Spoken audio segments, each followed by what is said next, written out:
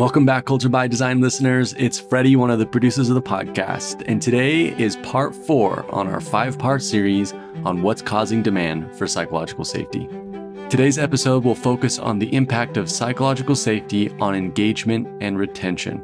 Tim and Junior will share a lot of stats and data in this episode on a topic that we could probably do an entire series on. I'm confident you'll enjoy it. Speaking of impactful data, you can now go to leaderfactor.com and request a free pilot survey to measure your team's level of psychological safety across the 4 stages. We'll include links to that survey and all of the data in this episode's show notes at leaderfactor.com/podcast. Thanks again for listening and enjoy today's episode on the impact of psychological safety on engagement and retention.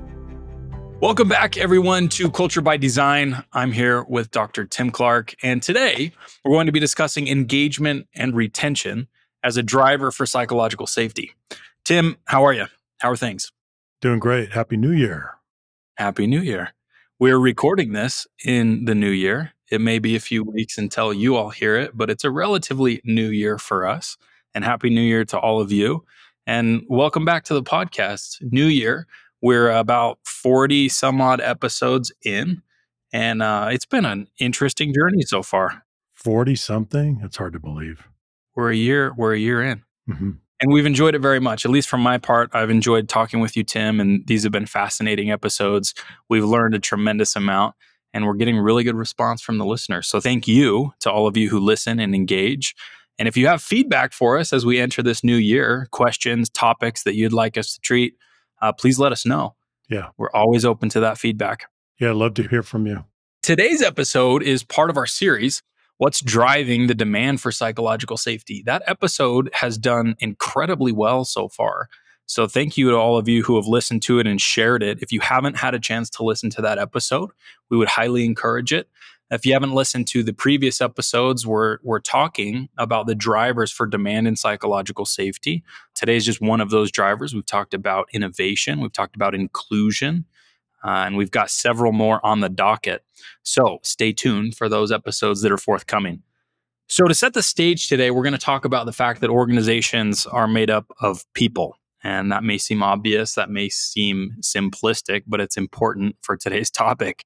Those people that make up the organizations have skills that we need to build things, to execute and to innovate for the future. We want good people. We want talented people. We want them to join us and we want them to stay. And when we can, and when they do join us and they do stay and they're actively engaged, it's a wonderful thing. But often they leave. And before they leave, they disengage. And that's problematic. It's problematic and costly. It's costly in dollars, and it's costly in a whole bunch of intangibles like cultural impact. And this cost, this problem is driving demand for psychological safety. And is one of the primary drivers that we as an organization have seen over the last couple of years. And why is that? That's what we're going to be discussing today. And we're going to take you along for the journey as we unpack it, psychological safety, as it relates to employee engagement and retention. Hey, Junior, let's go back, though, to what you said. You made a very good point, which is people normally, often, they'll disengage before they leave an organization. It's true.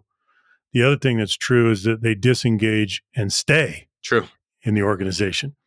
Both of those things are harmful. Both of those things are costly. And so that's why this topic matters so much. Just want to point that out. I appreciate that, because that can be even more dangerous, and sometimes that's more sinister, is a massively disengaged workforce. What is engagement? Let's define some terms before we jump in. The concept of employee engagement, as you've mentioned here, Tim, relates to an employee's overall commitment, connection, and contribution to an organization. Why do you use those 3 words?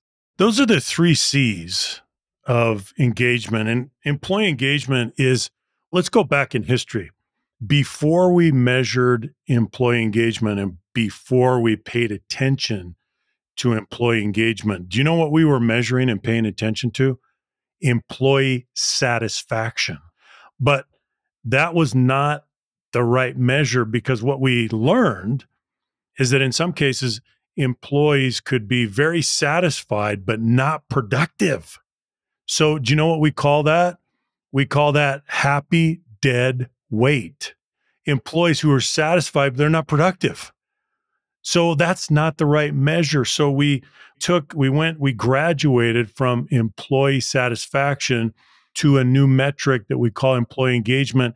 It's a composite variable. It includes, as you just said, Junior, commitment. So commitment is part of it. Connection is part of it. And finally, contribution is part of it. The three C's. So it combines these three things into this variable that we call employee engagement. It's a much better measure than employee satisfaction was in historically when we used to focus on that. So, why does employee engagement matter? We probably don't need to make this case to our listenership. It may be preaching to the choir, but the business case for engagement is beyond debate. We've been looking at this closely for years and years now. And the empirical studies very much link employee engagement to productivity and retention as far as the employees are concerned. But it doesn't have everything to do with employees. It has to do with customers and shareholders as well.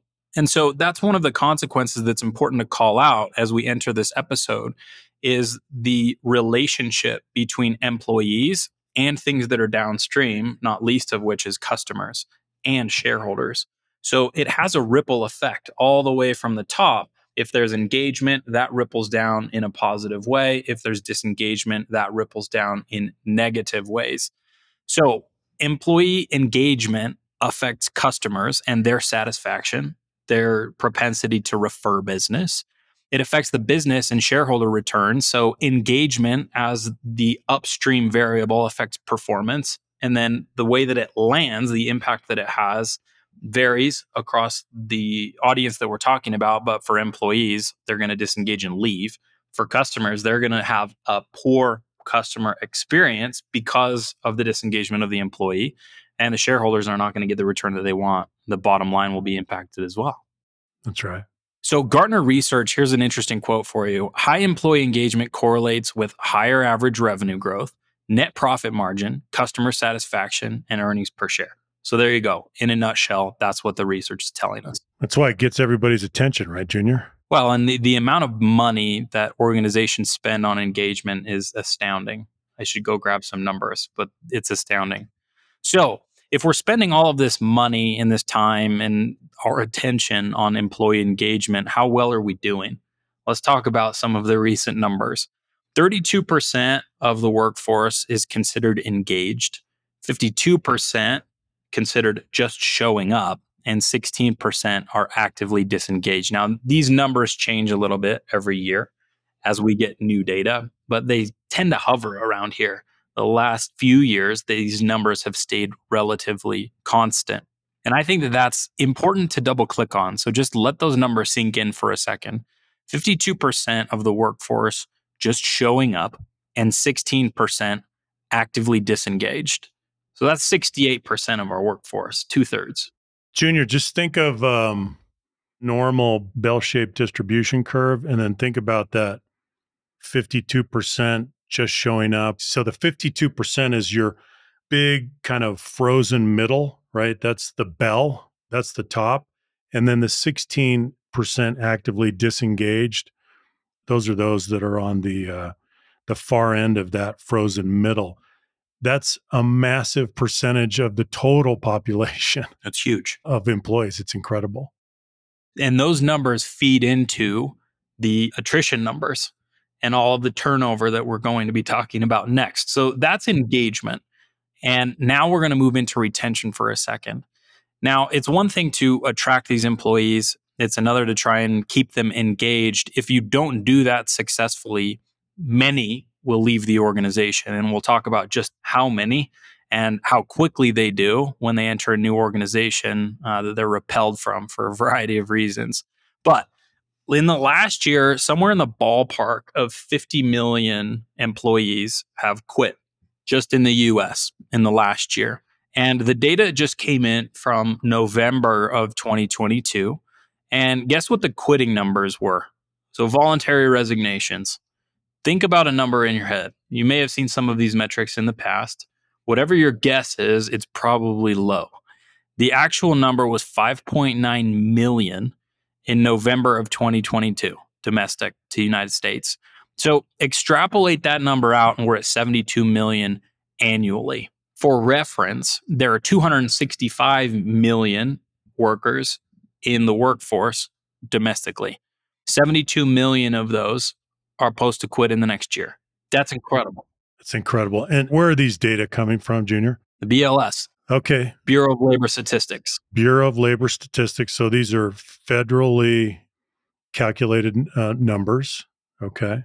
So best source of data that you can get. We've never seen these numbers ever.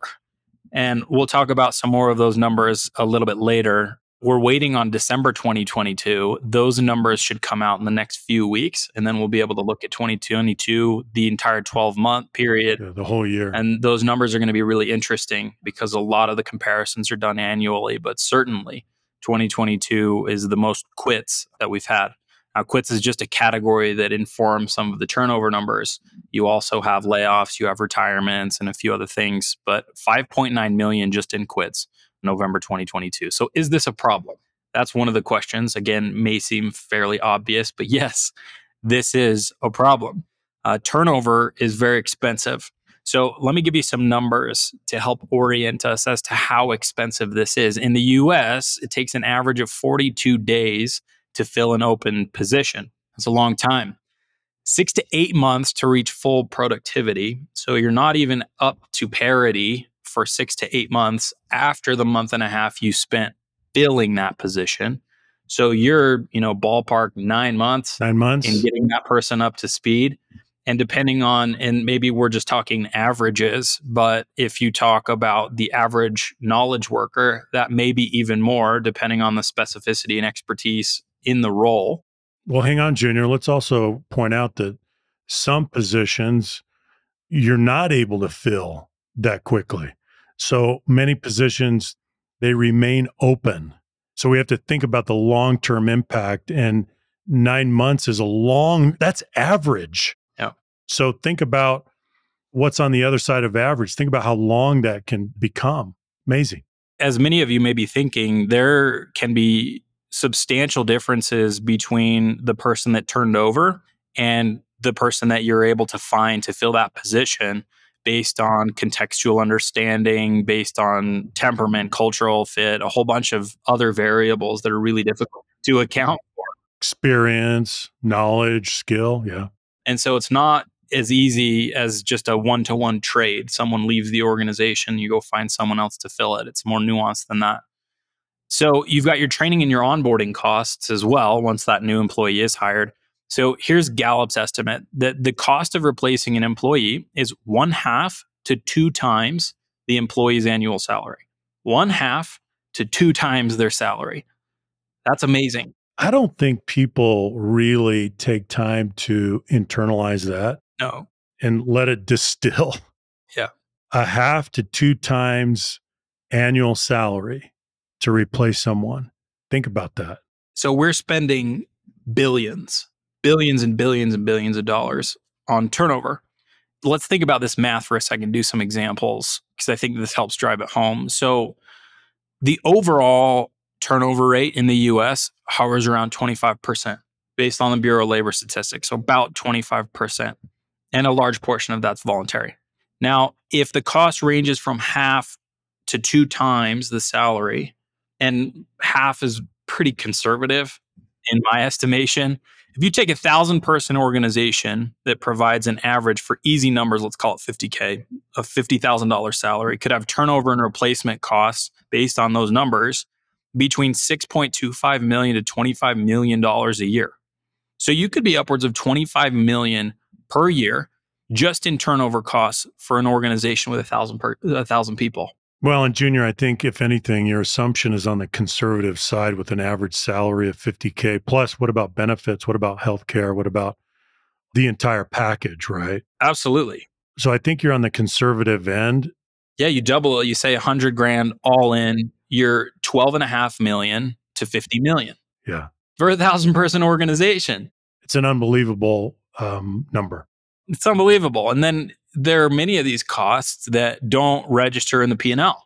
So what other costs are you bearing? You have what you might call winners leaving the organization, innovators, problem solvers, cultural advocates, morale boosters, these types of people that have effects farther and deeper than just the bottom line. Retention is a big deal. Junior, let's acknowledge that there's a certain amount of turnover that you want in an organization. Yep. That keeps it vibrant, that keeps it strong, that it needs to renew itself. And there are people that do need to go. They're not productive. They're not a good fit. They're not contributing. They're not happy. They're not engaged. But this goes way beyond that. We're talking about regrettable losses. All these categories that you just named for people that walk out the door, the winners, the innovators, the other categories that you just mentioned, these are regrettable losses. So the question that you may want to ask yourselves for you listeners is, what regrettable losses are we sustaining right now? Who's walking out the door that we don't want to walk out the door? That's what we're talking about. That's why this is important, right? Exactly. And we're dealing with tremendous amounts of turnover, tremendous amounts of regrettable loss. And this is where it really hits home for me. So we have a tremendous amount of turnover. And then the employees that we do keep, that we manage to keep, 52% of them are just showing up and 16% are actively disengaged. So 25% total turnover. And then those engagement numbers paint a sorry picture. Yeah. That's 68%. So that's a little bit more than 2 out of 3 that are left after your 25% turnover on average every year, right? So there's the churn, the churn of 25%. Let's just say that again so that it sinks in. The folks that are left, 68% of them are not actively engaged. That's right. That's more than 2 out of 3. So there's the snapshot, right, Junior? And if you lay on the cultural variable, this is where it becomes incredibly interesting. So let's say that you have a toxic culture and you look at the 3 categories that you talked about: actively disengaged, actively engaged, and just showing up. Which ones are going to turn over? The most talented are the ones who are least going to put up with a toxic culture because they have options. Those that are just showing up, they may be indifferent. Those who are actively disengaged, it may not matter to them. Not always true, but you're going to experience inevitably high turnover in that category of people that you would like to keep. That regrettable loss becomes even more impactful. So that's where you bleed the most. That's where you bleed. That's right. So I want to share some more numbers. So for those of you who love to hear the data, you'll probably like some of these numbers. You may not like them, but they'll drive the point home. So 5.9 million people quit their jobs in November 2022. Let's look at this historically. That's up from 4.5 million in November of 21. So that's 1 year later, the voluntary quits have gone up 1.4 million, which is an increase of about 25% for easy math. So Junior, hang on a sec. We got to look at this. Let's think about this. Remember the Great Resignation during the pandemic? The numbers have gone up. So that wasn't just an isolated phenomenon that we have gotten past. That's right. We just got to put this in perspective, because we talked a lot about it as if it's in the rearview mirror, as if that was a historical fact. No, we're going forward with voluntary quits at an order of magnitude that we have never seen before. That's right. That's what we're talking about. And another comparison that's even more stark is the 4.5 million from November of 2021 was a record-breaking month all the way back to the year 2000. So 2021, we broke the record that had been the record for 21 years. And 1 year later, we break the record again by 25%. So this is truly unprecedented. And again, this comes directly from BLS.gov. So if you want to go double check the numbers, I would encourage you to do that. It's very important to look at these things directly. So let's add some more numbers. Sherm says over 40% of employees say that they're actively seeking for a new job or shortly plan to do so. 40%. Right now. EY says millennials are more than twice as likely to quit. as baby boomers. Slack came out with a report from their future forum saying, here's an interesting one. We're going to start to get into culture and psych safety. People of color are higher turnover risks. 66% of Hispanics, 64% of Black employees, and 63% of Asian employees indicate interest in finding new opportunities compared to the white population in the 50%. So that's an interesting piece of data for you. Elevated risk of attrition. Exactly. Yeah. A couple episodes back, we talked about a few of the statistics regarding why people quit from Work Institute's retention report. And this is 2020 data. It's pretty recent. I won't go through all of these, but 10.5%, I'll touch on the relevant ones. 10.5% are quitting for work-life balance related issues. 7.8% are quitting for manager related issues. 7.7% are quitting because of environment, physical and cultural surroundings. You look at those that point directly to culture and psychological safety, and there's 20%, 25% of the motivation for people quitting. Right there. It's amazing. Yeah. And I think that it's important to understand that, and we called this out in the prior episode, compensation and benefits ranked as the least important consideration for voluntary termination. The least. The least. You talk about measuring employee satisfaction. A lot of those things that we were measuring, including compensation and benefits, we now often call hygiene factors. It's par for the course. People are not quitting for those reasons, which is so ironic to me because that's the very variable that we were measuring for so many years and thought, well, naturally, compensation and benefits, if people are leaving, it's probably because of that. Turns out it's the least important variable of the ones measured.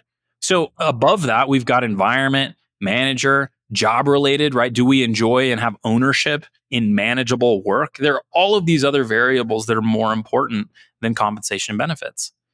So here's another wrinkle that I want to throw in this: remote work. We just got some interesting data. So between February and October 2022, so just a few months ago, remote job listings fell from 20 to 14% of all listings on LinkedIn.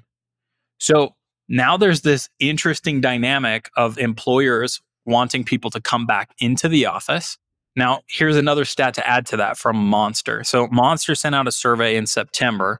They found that 40% of workers would quit that are remote. So they surveyed remote workers. 40% of them said they would quit if they had to come into the office even one day a week. Even one day? Even one day a week. I'm surprised by that. No joke. Now, let me add to that something from Gallup. So according to a recent Gallup poll, 34% of remote capable workers want to work from home permanently, and just 3% want to work in the office full time. Ooh. Remote capable. So if you're remote capable, you're saying there are 3% of you want to work in the office full time. And yet the job listings for virtual work dropped 6% over that about 6-month period. Collision course. Is that what you're saying, Junior? Collision course is pretty interesting. It's pretty interesting. It really is. Just a couple other numbers that I want to toss in here to spice it up. Gallup also said teams with low engagement levels see employee turnover rates 18 to 43% higher than teams with high engagement levels. If you start to add all of these stats together, you put them all on a paper, this is important to do, in my opinion. You look at all of these things, you start to look at some of the connections, and you start to see just how small the percentage is of employees at your organization, statistically, mind you, that are actively engaged, that are likely to be there for a long time, who are enjoying their work, they're productive, they give discretionary effort, they are happy with the work, let's say the scheduling and the location accommodations. Mm-hmm. So you start to put all of these things layered on top of each other and you can see the landscape. And it's very, very interesting. Well, respond to that real quick, Tim. What do you think about that? Well, it makes me think of a study that we did a while back where we asked people about their concept of career. and we asked them to capture their concept of career in a word, right? So if you could capture what your career means to you in one word, what would it be? And some people said, I guess they gave traditional answers that we might expect. Well, it's my job. It's my, some people were a little bit more aspirational and they said, it's my calling. It's my cause. And then we got to some more interesting conceptions of career and a different perception of the employer employee compact. And people said, it's a gig, it's a run. Here was an interesting one. Someone said, I'm a water bug. I skate from opportunity to opportunity. A water bug? A water bug. They said the best word that I can find to capture what I think my career is water bug. I thought, wow, that's fascinating. Okay.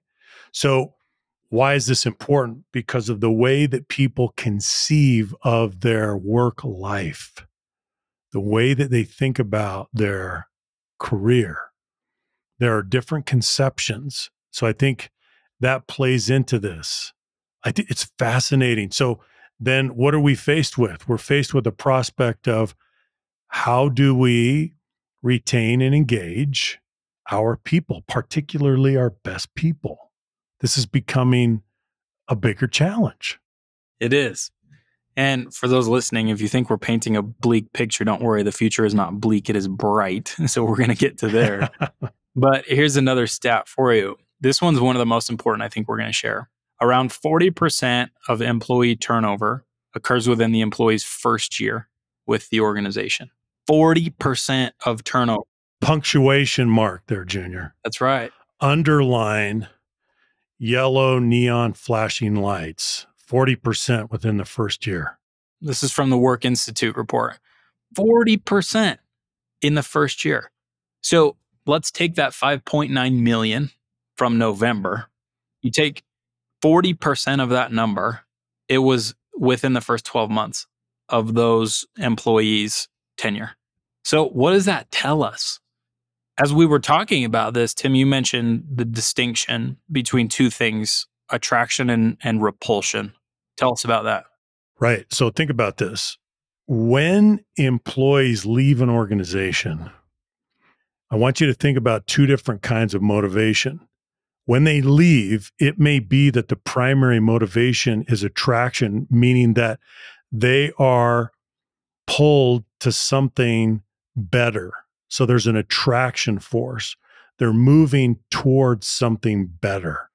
And that's the primary force at work on them that convinces them that they need to leave. The other force is not motivation towards something better, it's motivation away from something that you don't like.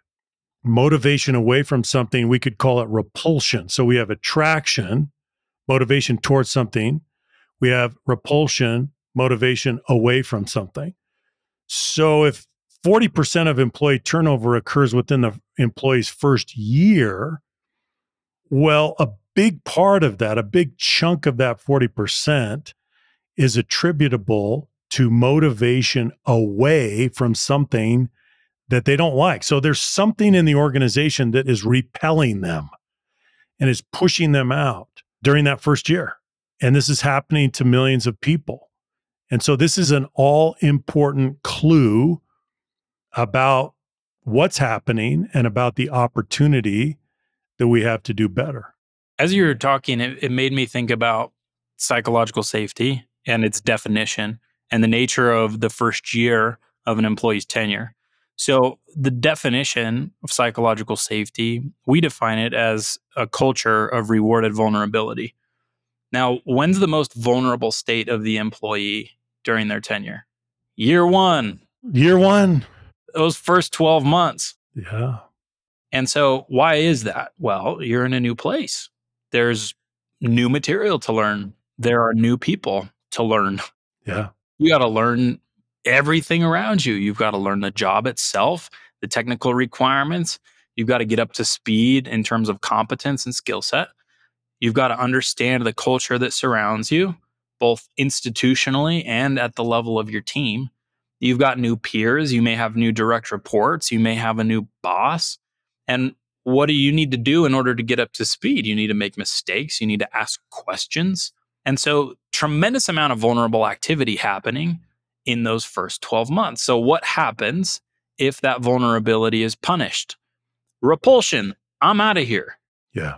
I think we can look at this within the framework of the 4 stages of psychological safety, because during the first year, as a new employee, you're going to make a series of determinations, and you're at least going to make 4 determinations. Now, you may not be going about it systematically or methodically as an individual, but you're going to be doing this nevertheless. Number 1, am I connecting here? Can I be myself here? You're going to make a determination about that. Number 2, am I learning here? Am I growing here? Am I getting better here? That's determination number 2. Determination number 3 is, am I contributing here? Am I doing meaningful work here? Do I have an appropriate level of autonomy here? That's number 3. And the last determination that you're going to make during that first year is, can I safely and confidently challenge the status quo here? Can I help make things better? Can I take aim at the way things are done? Is dissent, productive, constructive dissent, is that allowed? Can I do that? That's the last determination that you're going to make during that first year.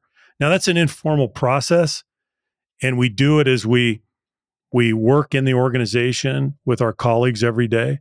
But little by little, we come to conclusions in each of those 4 areas. Can I be myself? Can I learn and grow? Can I contribute meaningfully? Can I challenge the status quo? If you can do those things, there's a high chance you're going to stay in that organization, because that organization is a place where you can meet your deeply held human needs. You can satisfy those needs. If you can't, there's a big likelihood that you're going to bounce. You're not going to stick around, right? I think about that, and I think about the fact that the 4 stages encompass every aspect of your professional experience. So there's nothing that falls, as far as I can tell, outside the purview of those 4 stages. So if something's not satisfactory in your experience, it has to do with one of those 4 stages: inclusion, learning, contribution, and challenging or improvement. And so your acts of vulnerability inside those 4 stages, it would seem, have to be punished in some way or another for you to leave during that first 12-month period. And so we'll get to this a little bit more, but imagine a world in which those 4 stages are there in high measure, and you have psychological safety across those 4, and your vulnerability is rewarded as it falls into each of those 4 categories. The likelihood that you leave in that first 12-month period, or the likelihood that you leave at all, goes significantly down. That's right. The silver lining to all of this is the fact that these resignations are voluntary. And so what does voluntary mean? It means that they can voluntarily choose to stay, and that it's based on the situation that they're a part of.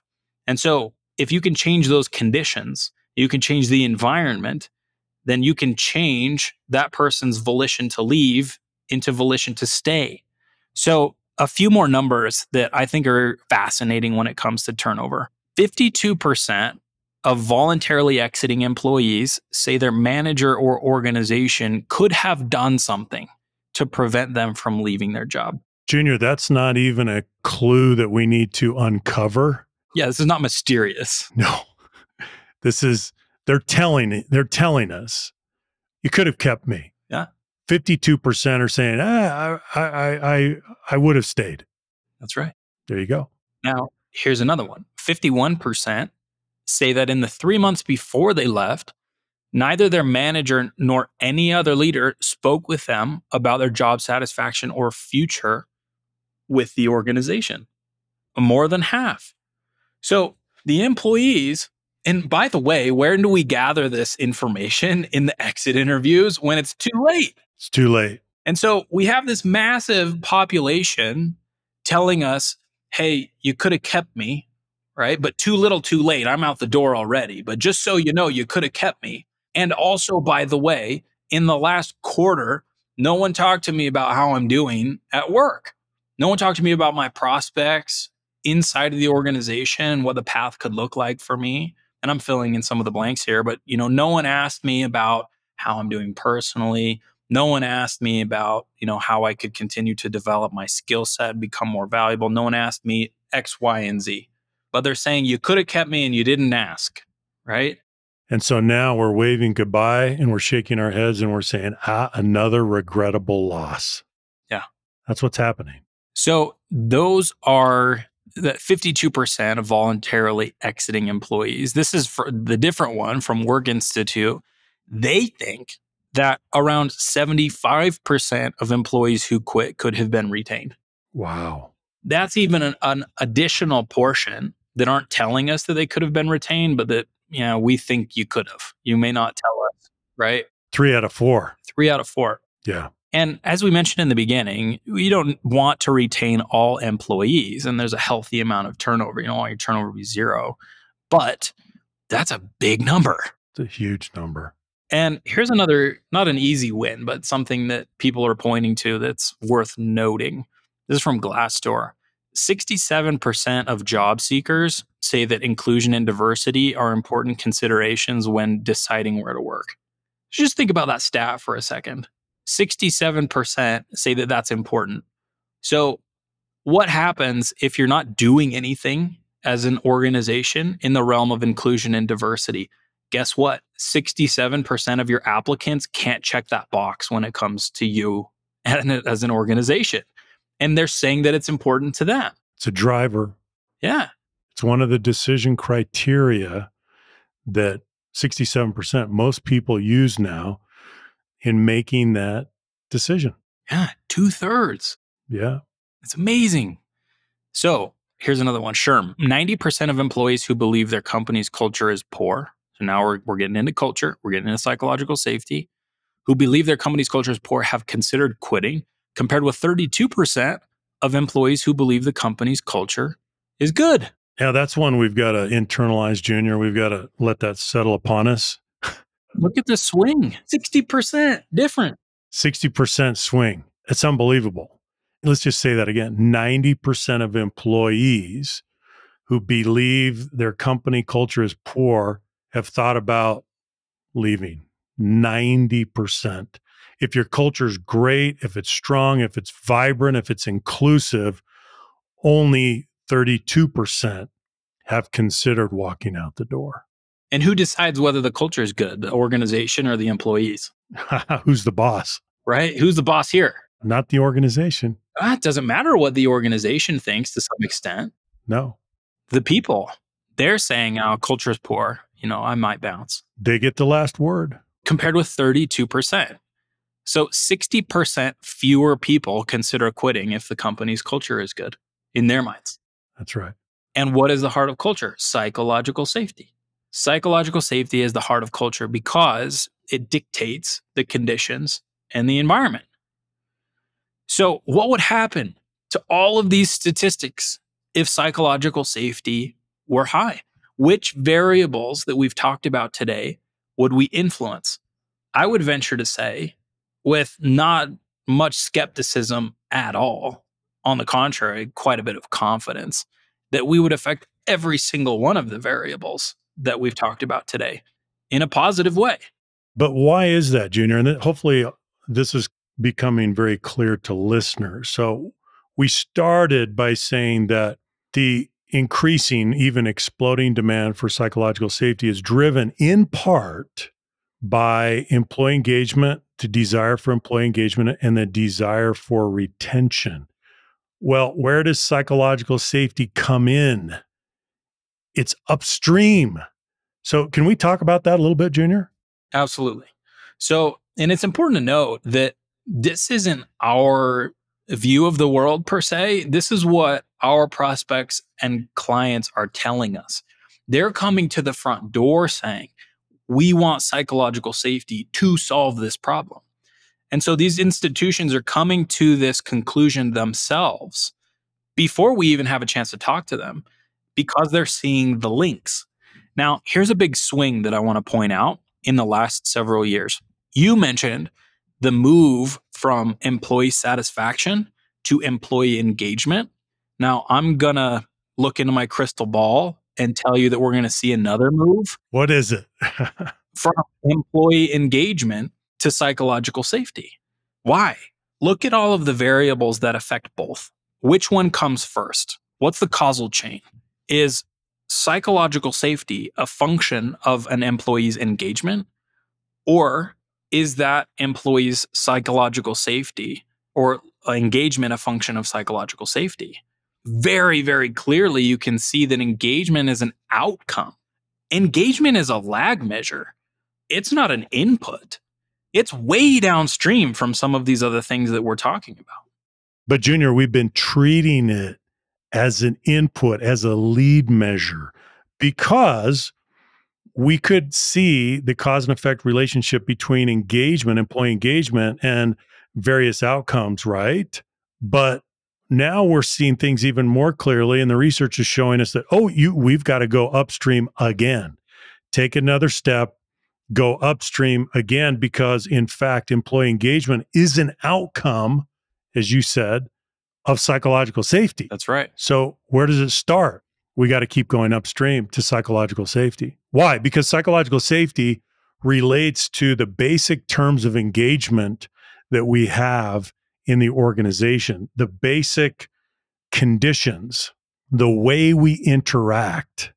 And if the way we interact is dictated by a norm that says we're going to consistently model and reward vulnerability, think of all the things that flow from that. So there's a whole train of consequences.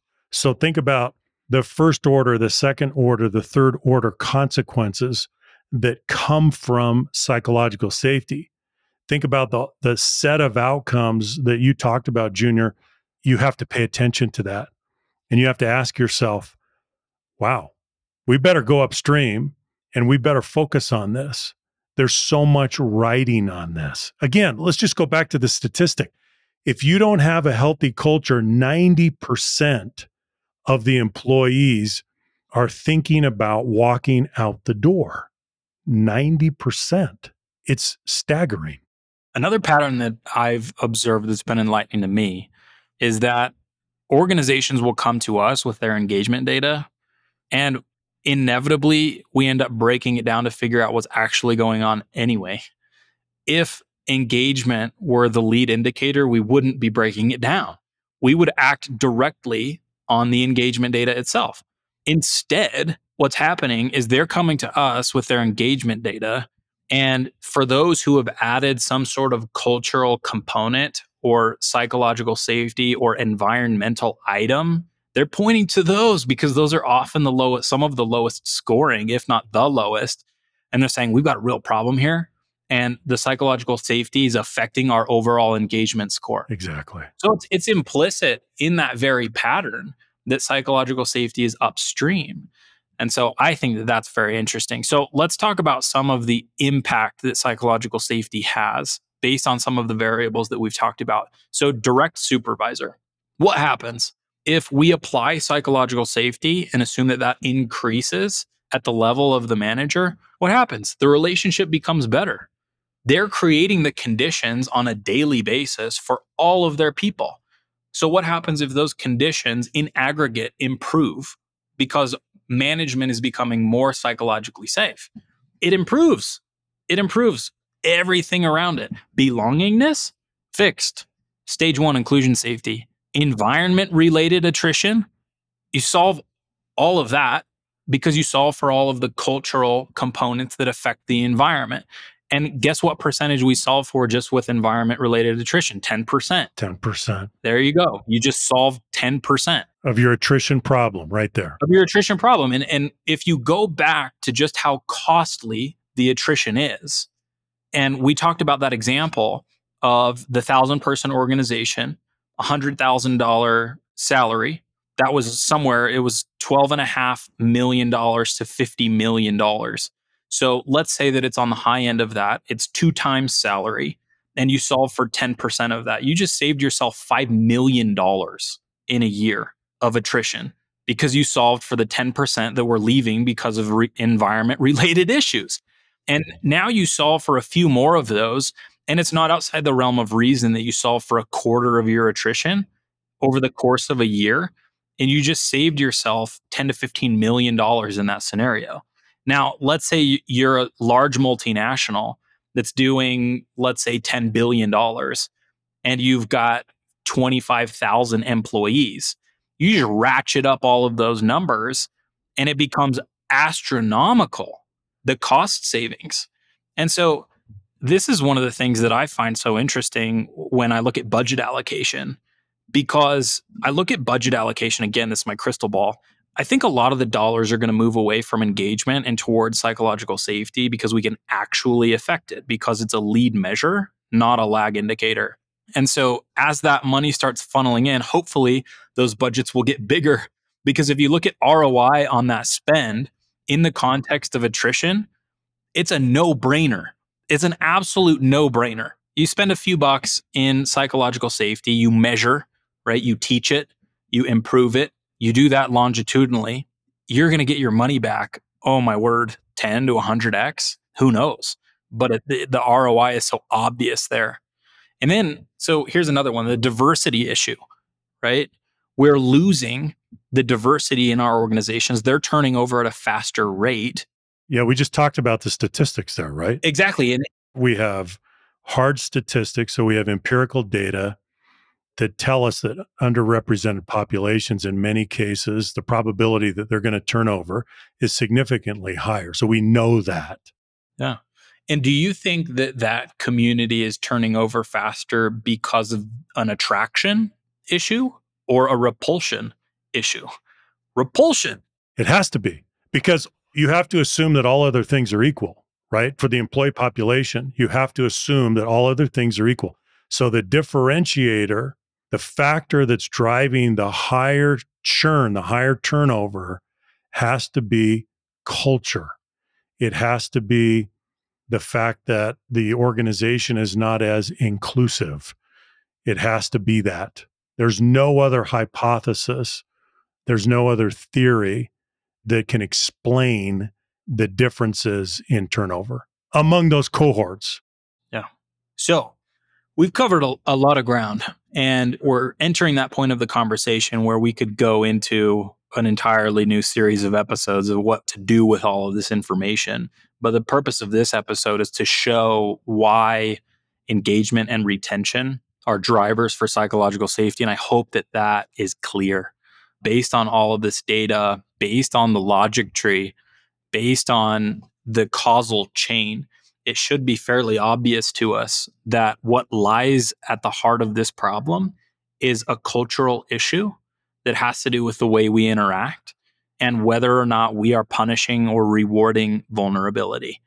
That's what this boils down to. And if we can solve for that, we solve all the problems downstream. Now, solve is a big word, but in theory, you would be solving everything downstream. But imagine if you just bumped it 20% in your favor. All of these statistics become more favorable. You save a tremendous amount of money. You have a more engaged workforce. You do everything better. Everything better. Because when do you interact with other people professionally? Well, every minute of every day. That's the whole premise of an organization, is more than one person working towards a common goal. So if you lubricate that and the quality of the interaction becomes better, everything we talked about today becomes better. And so I hope that all of us listening and participating will think about that, the quality of the interaction and the psychological safety that affects all of this. Junior, I would say, in conclusion, as we're wrapping up this conversation today, I would ask the listeners, in your organization, have you framed a business case for psychological safety? Do you have that? And furthermore, do you think in terms of a cultural ROI? If we invest upstream to increase, to elevate psychological safety, do we understand the cause and effect, the causal chain as we move towards certain outcomes? So I would just ask those questions to listeners. Are you framing the business case for psychological safety? And do you think in terms of a cultural ROI? Fantastic. Okay, there are a couple things that I want to mention as we wrap up here. The first is that we will link almost, I think, every single one of the statistics that we talked about today inside the show notes. So we've gone ahead and compiled all of those resources for you. Go ahead and check them out. Double check us on all of those numbers, but see for yourself just how stark those are. And then there are a couple other resources we may choose to put in after we go through this episode. One of the ones that's top of mind for me is the Stay Interview Guide. That was a really interesting metric that we looked at, that in the last quarter, we haven't talked to our people, and those that are leaving want that conversation. And so that's a helpful resource that we'll link for you. Okay, be sure to tune in for the subsequent episodes. We have several more talking about drivers for psychological safety. And if you missed that first episode, go ahead and give that a listen. And as always, if you're enjoying the podcast, please share it and let us know what you think. Leave us a review, give us a thumbs up on whatever platform it is that you're listening to this. That really helps us see where we should be spending our time, which topics we should cover, and to continue pouring into this. This is something that's been incredibly valuable to us.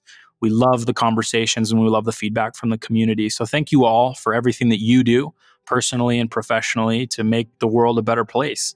And we are here to help you. It is our mission at Leader Factor to influence the world for good at scale. That's why this podcast exists, so that we can reach a broader audience and help people and organizations become better. So with that, we will go ahead and sign off, and we will see you next episode. Thank you, everyone.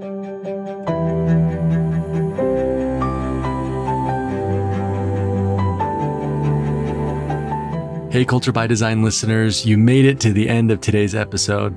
Thank you again for listening and for making culture something that you do by design and not by default.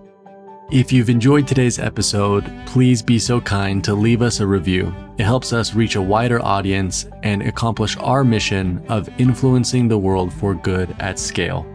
Today's episode show notes and other relevant resources related to today's topic can be found at leaderfactor.com/resources. And with that, we'll see you next episode.